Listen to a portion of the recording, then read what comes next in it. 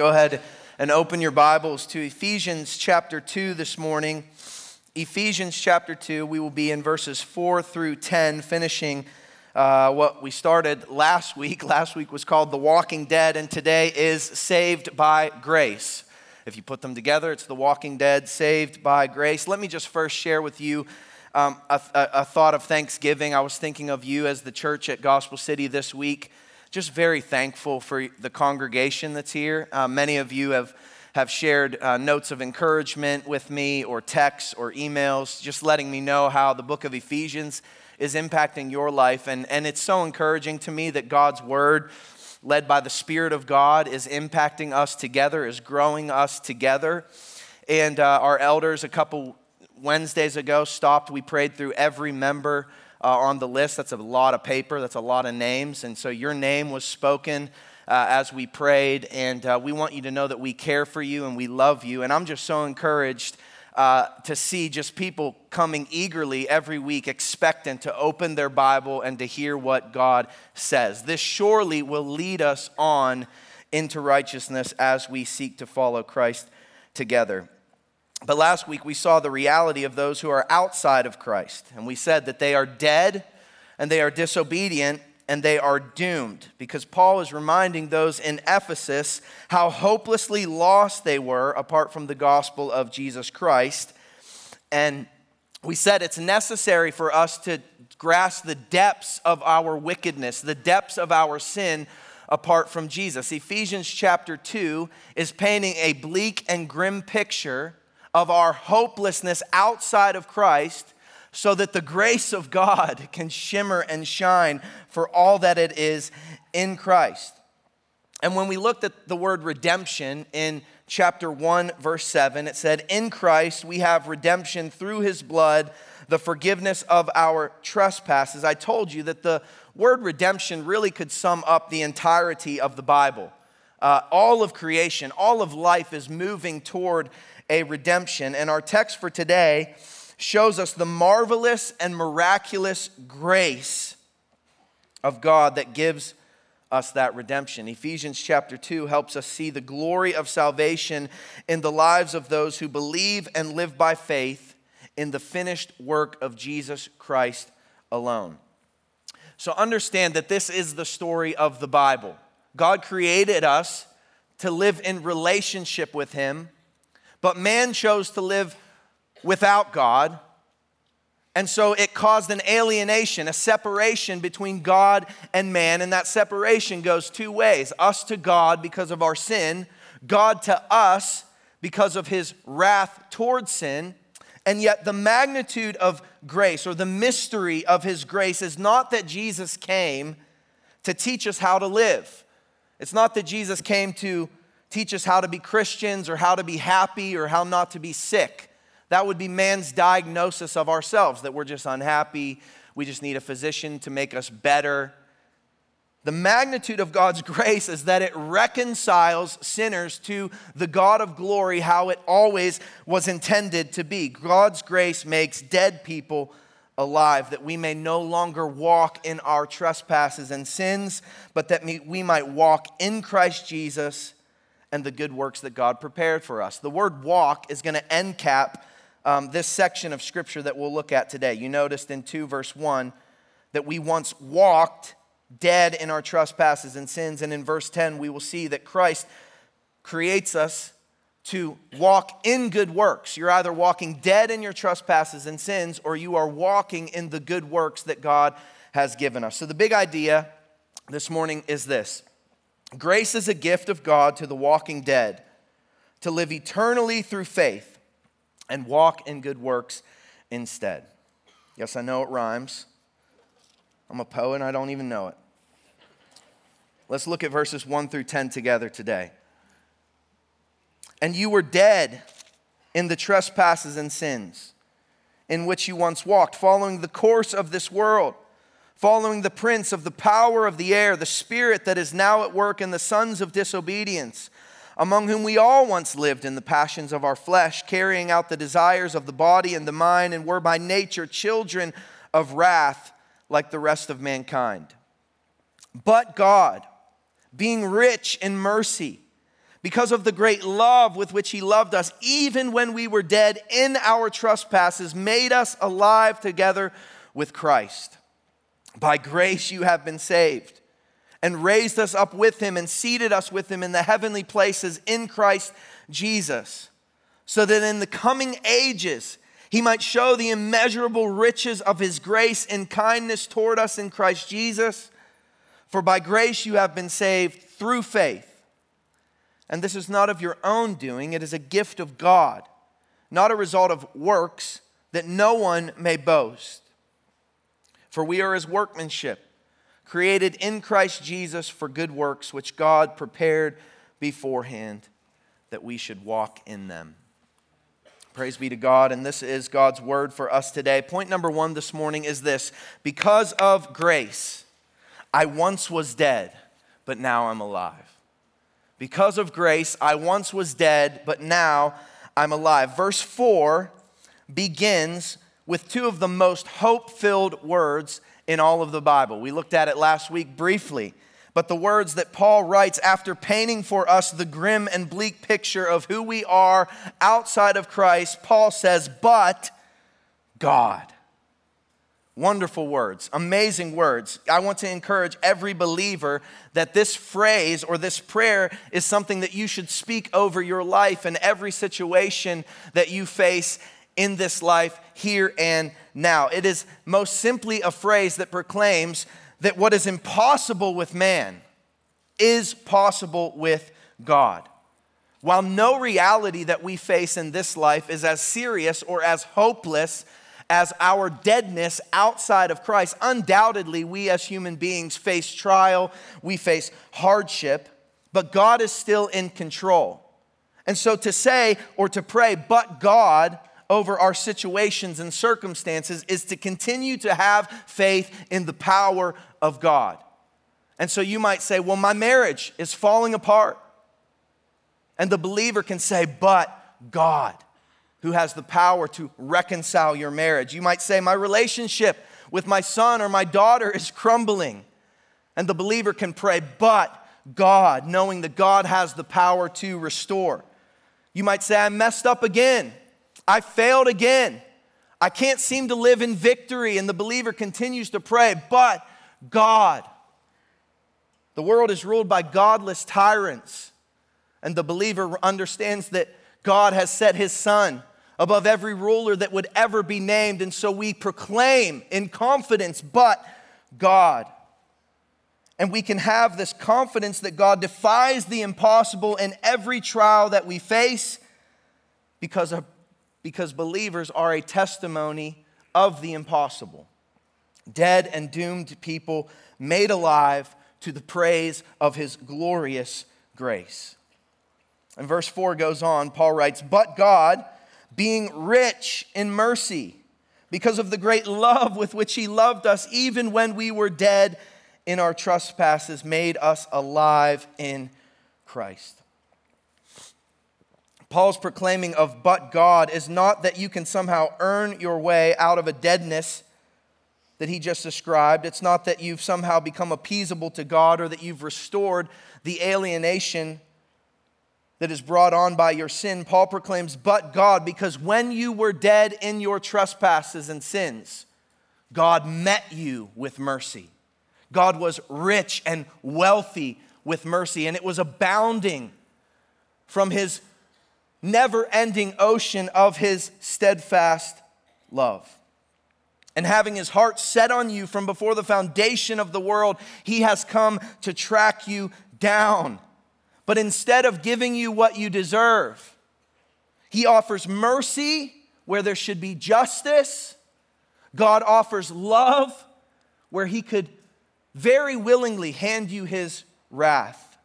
And from the fountain of God's love flows his mercy to set the captives free and to cause the blind to see and to bring the dead to life. God is rich in mercy toward you, even when you're dead, because his love for you is beyond what you can fathom. His love is so incomprehensible that we often don't even live as if it exists. I think often we try to view the love of God through our earthly experiences when it comes to love.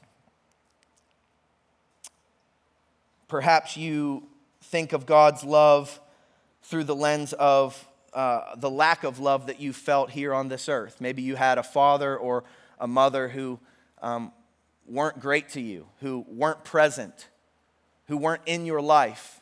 And so you tend to think that God is this angry God in the sky waiting to smite you at any chance that he could get. Perhaps you've had a great father or a great mother. You've had great relationships on this earth, and so you think about God through that lens. But the love of God goes so much further than any experience with love and any relationship that you could ever have had on this earth. The love of God is deeper than any ocean. Think about that. The love of God is wider than any canyon. It's longer than any distance. And Paul even prays in chapter 3, verse 18 and 19 of Ephesians, that we would be able to comprehend the length and the height and the depth of the love of Christ that surpasses knowledge. And it's because of that great love that verse 5 proclaims, even when we were dead in our trespasses, God made us alive together with Christ. By grace you have been saved. It's an act of unconditional love. And out of the abundance of his mercy toward his enemy, God resurrects the sinner from death to life. And Paul prayed in chapter 1, verses 19 and 20, Brent read it this morning, that we would know the immeasurable greatness of his power toward us who believe that he worked in Christ when he raised him from the dead and seated him at the right hand of God. The same power that rose Jesus from the dead has been extended to the believer. And just as Jesus' lifeless, dead corpse came to life breathing in the tomb, God raises the dead, the disobedient, and the doomed from their spiritual graves to not only live reconciled to God, but to be raised with Christ and to be seated with Christ and to be shown the immeasurable riches of his grace and kindness for all of eternity. Look at what it says in verses 6 and 7. By grace you have been saved and raised us up with him and seated us with him in the heavenly places in Christ Jesus, so that in the coming ages he might show the immeasurable riches of his grace and kindness toward Christ. I quickly want to point out the benefits of grace in the life of the believer.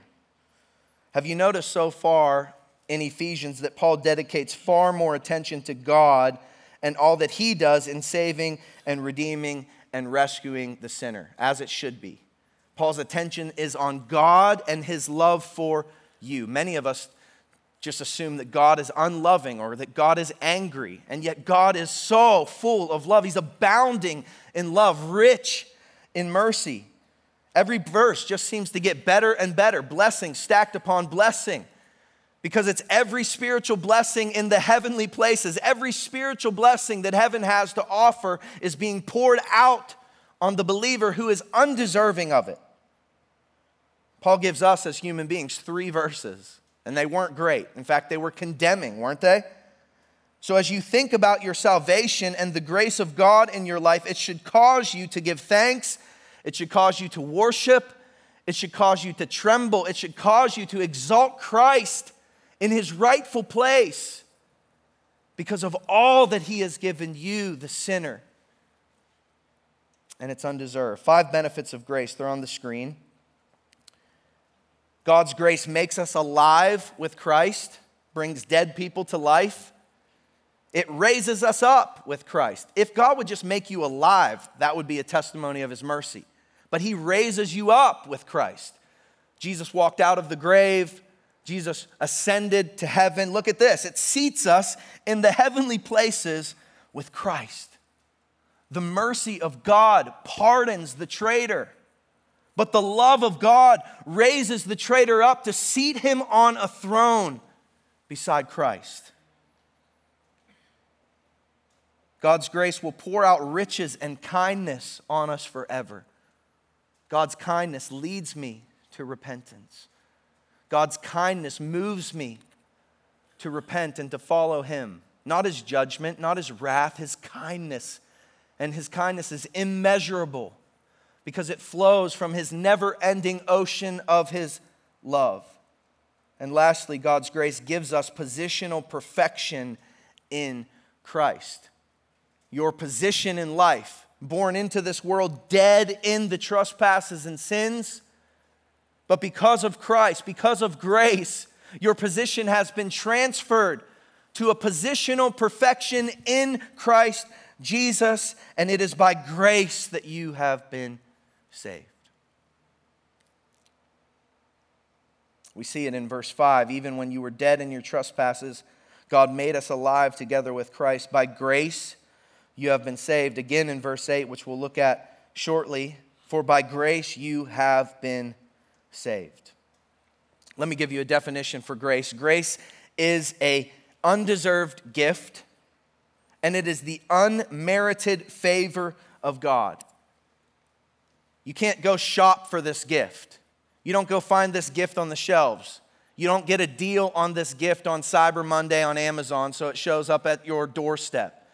This is a gift from God. The only thing that the sinner can do is receive the gift of grace. It's undeserved. And only the one who is offended can offer grace and forgiveness for reconciliation. And the perfect, holy God has made a way unto salvation for all who believe, and it is given through the gift of grace. It's most simply said in John 3:16 and 17, for God so loved the world that He gave His only Son, that whoever believes in Him should not perish but have eternal life. For God did not send His Son into the world to condemn the world, but in order that the world might be saved through Him. What grace, what love, what mercy upon those who have rebelled against God. My belief in the Son of God's death and resurrection must always be tethered to grace. For as the song says, 'twas grace that taught my heart to fear, and grace my fears relieved. How precious did that grace appear the hour I first believed. But it moves us to point number 2 this morning in the text. Because of grace, I once walked in disobedience, but now I walk by faith. Because of grace, I once walked in disobedience, following the course of this world, following the prince of the power of the air, but now I walk by faith. Paul gives us glimpses of human responsibility throughout chapter 1 and chapter 2. We saw that believers were faithful in Christ in chapter 1, verse 2. We saw that they hoped in Christ. We saw that they heard the gospel, the truth, the gospel of their salvation, and they didn't reject it, but they received it, they believed it, and it transformed their lives. And Paul prayed, and we should pray for more knowledge of God, more wisdom and revelation of God. But look at verse 8 and 9. Popular verse, something you may have memorized in church growing up. For by grace you have been saved through faith. And this is not of your own doing. It is a gift of God, not a result of works, so that no one may boast. You have a responsibility to exercise faith. I'll just say that you have an ability to exercise faith. Everyone exercises faith every single day. It would be impossible for a human being to go through their day without having or exercising some sort of faith. You exercise faith when you drive over a bridge. You exercise faith when you get on an airplane. You exercised faith this morning when you sat down in that chair, trusting that that chair would hold you up and it wouldn't cause you to fall down on the ground and embarrass yourself in front of everyone. You exercise faith when you go to a restaurant. Likewise, all religion, even non-religions, are exercising faith. Those who were in Ephesus had faith that the rock that fell from the sky was the sacred stone of their god Artemis. And so they'd go worship the rock that fell from the sky, the meteor. The Buddhist who denies her bodily appetites has faith that it will help her enter nirvana. Even the atheist who believes all of creation exists by chance and without a creator is exercising massive amounts of faith. All this came into existence just by a big bang, and it was a coincidence that it got this way. That's faith. But faith in the finished work of Christ is not merely of your own power and resources. Saving faith is also a gift of God's grace. And it's not the act of faith that saves you. It is by grace through the faith that you have in Christ. Hebrews chapter 11 gives us a definition for faith. I love this. Hebrews 11 says, faith is the assurance of things hoped for and the conviction of things not seen. Other versions say it's the substance of things hoped for, the evidence of things not seen. But how do we get assurance of the hope of heaven? How do we get assurance of this hope that we have as believers? The Spirit of God.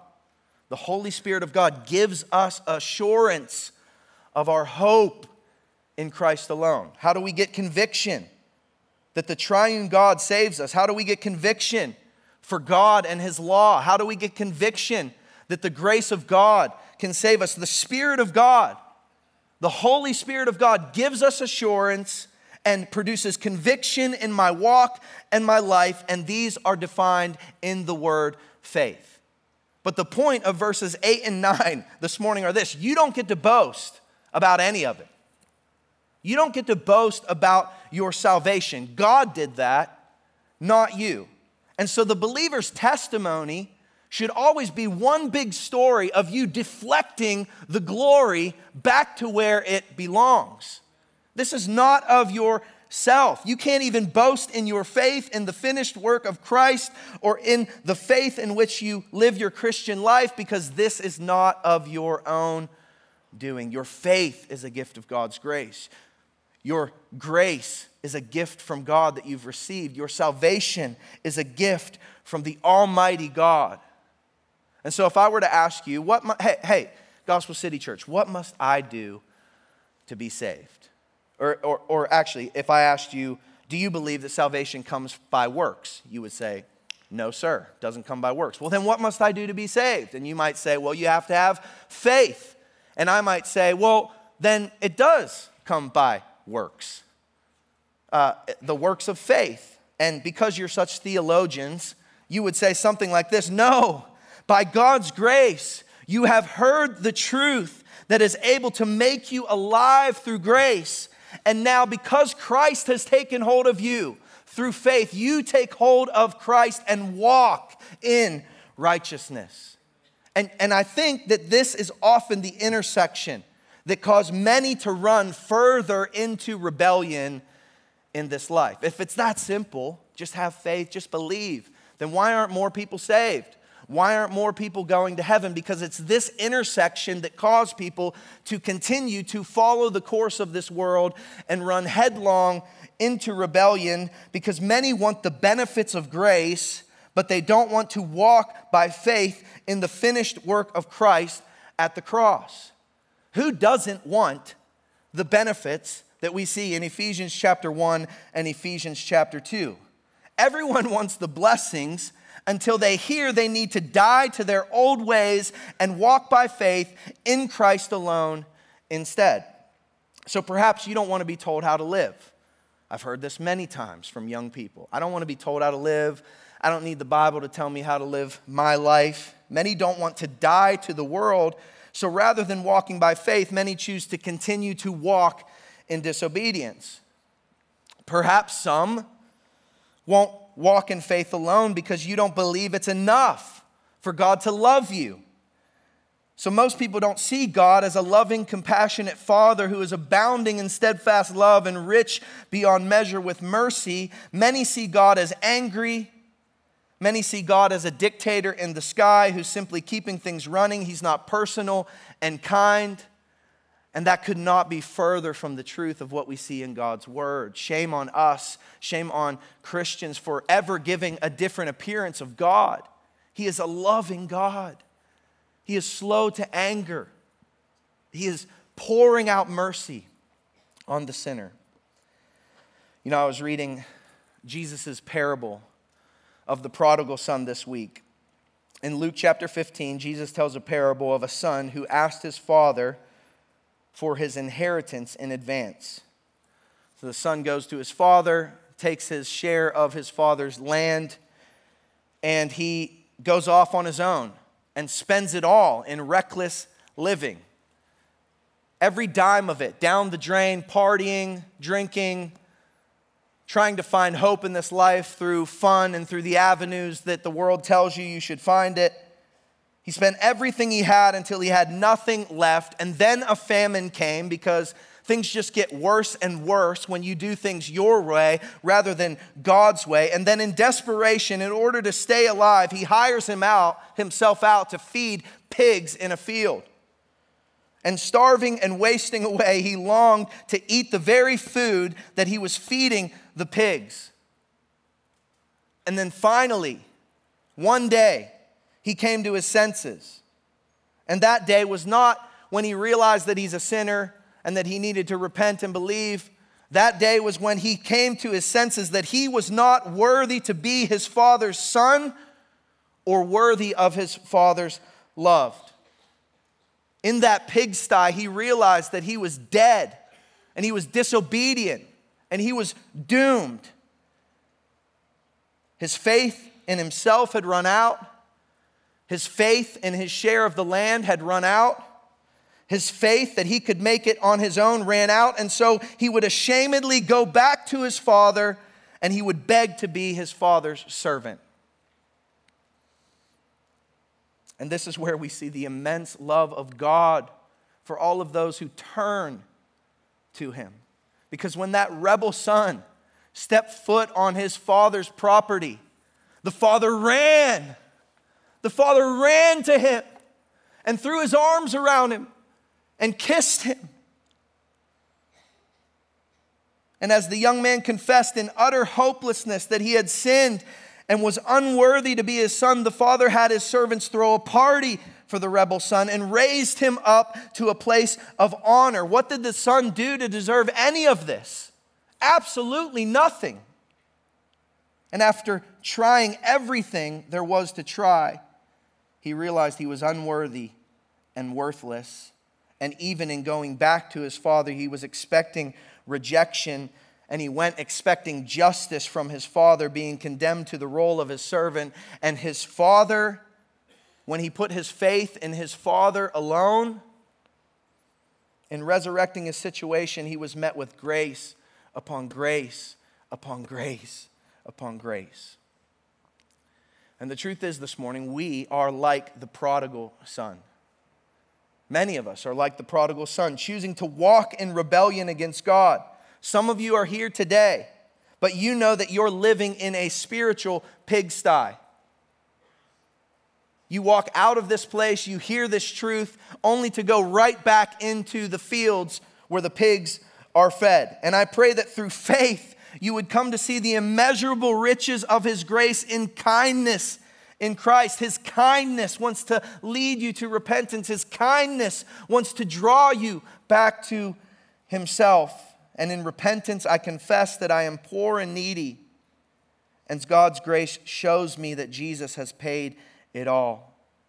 And grace puts breath in my lungs, and faith is the believer breathing in that grace only to go and breathe out the praise of God on the earth. The son was walking in disobedience, but now by grace he would walk in faith as his father's son. And so saving faith must always be in Christ alone. Even the demons believe and tremble at God. But the demons' belief in God does not move them to action. The demons' belief in God continues to cause them to tremble at his presence, but then run toward the darkness, to press the darkness forward. And so you can say that you believe, you can say you have faith, and you can recite the right words. But true saving faith stops trying to do things their own way. True saving faith stops trying to earn God's love. True saving faith gives it all up, realizes that they're worthless and that they have nothing. And so they hang their head low and come crawling back to God, expecting His wrath, expecting His judgment, and they are met with kindness and mercy and love and grace. It's not faith plus works. It's not mustering up enough goodness or knowledge. Saving faith is recognizing there is nothing you can do but believe in what Christ has already done. And this comes by hearing, and hearing comes through the Word of God, and you believe in your heart that Jesus is God and God raised Him from the dead, which leads you to repentance, turning from your sin, leaving the old behind to walk in the finished work of Christ alone. No longer a son of disobedience, but someone who walks in faith rather than sight. And all of this is a gift from God that, if you're honest about, you have to step back, and the only thing you can do is give glory to the Most High God. Amazing grace, how sweet the sound that saved a wretch like me. I once was lost, but now I'm found, was blind, but now I see. And it leads to point number 3 this morning, and it's this. Because of grace, I once was a child of wrath, but now I'm the handiwork of His glory. I once was a child of wrath, but now I'm the handiwork of His glory. Look at verse 10. For we are His workmanship, created in Christ Jesus for good works, which God prepared beforehand that we should walk in them. The word workmanship in the Greek translates to our word for poem. I think that's pretty cool. And the emphasis in this text originally is on His. So believers are the handiwork of God. Believers are God's works of art. Believers are masterpieces who have been created in Christ Jesus for a purpose. This is God's kindness towards you, and it's immeasurable. You may not think very highly of yourself. You may not like who you have been created to be. You may think that God is an angry Father, but His Word shows us the opposite. You are His design, and you are His creation, and you are His poetry. And the believer ebbs and flows in the rhythm and the rhyme of God's great grace. And you have been recreated and made a masterpiece for a purpose. And that purpose is that you would no longer walk dead in your trespasses and sins. That you would no longer walk following the course of this world or the prince of the power of the air. That you would stop doing things your way. God's purpose in making you His masterpiece is so you will take hold of your positional perfection in Christ and walk in good works that have been created and prepared beforehand that we should walk in them. And so you might say this morning, I thought good works didn't matter. I thought works didn't play a role. They absolutely matter. They're how God always intended humanity to live in relationship with Him, but man chose to do life without God. And man chose disobedience instead of good works. And man chose to be their own God rather than to walk in harmony with God. And sin sent man on a spiral of chasing down things that would never heal the severed relationship, but God. Romans 5:8, God demonstrated His love for us in this: while we were still sinners, Christ came and died for us. And through the grace of God, believers are new creations who display the glory of God as they walk on earth. And you were chosen before the foundation of the world to be holy and blameless before God. And it's by grace alone, through faith alone, that you have been made new to walk in those good works prepared beforehand, which identify you as His holy and blameless here, this side of heaven. So I'm a firm believer that once Christ has radically changed your life, that everything should change. Everything. for the believer should change. You start talking differently. You find new friends. You are entertained by different things. You see lost people as people who desperately need the love of God in their lives. You worship. You begin to express gratitude to the Lord. You start to read your Bible, and it's no longer just words on a page, but the Spirit begins to illuminate to your soul so that you can be transformed and renewed in your mind. You start to pray and believe that you are talking to the Almighty God. You start to feel convicted about your sin and like you should stop sinning. One of my favorite things is when someone who was running headlong toward destruction comes to know the Lord, and they try to do the things that they were doing before they knew Jesus. And the Spirit of God comes upon them, and they're like, I used to do that thing all the time. Why do I feel so guilty all of a sudden? Brother, that is conviction in your life. That is the Spirit of God working in your life. That is the Spirit of God moving you toward repentance, toward righteousness, toward purity, toward holiness, because you are God's chosen and holy and blameless here on the earth. Does all of it happen at once? Absolutely not, because we are stubborn people. And sin's nature is so ingrained in us that it opposes the Spirit that makes us alive, but the believer spends his days fighting to be holy and blameless on the earth. And when you do things you don't want to do, you give glory to God that He doesn't give you what you deserve, and you repent and confess your sins to Him who is faithful and just to forgive them, and you walk in righteousness. You soften your heart and you seek repentance and help that you might walk in a way that honors God. The way the believer lives should reflect the glory of the artist.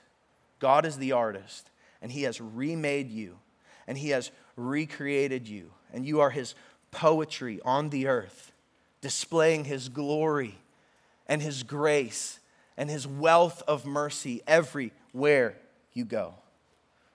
And if anyone sees a difference in you by the way that you live, it is a testimony of His grace.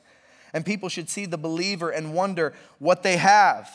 And if you're walking in good works that were prepared for you, people will undoubtedly wonder what you have. And you'll have joy in your trials.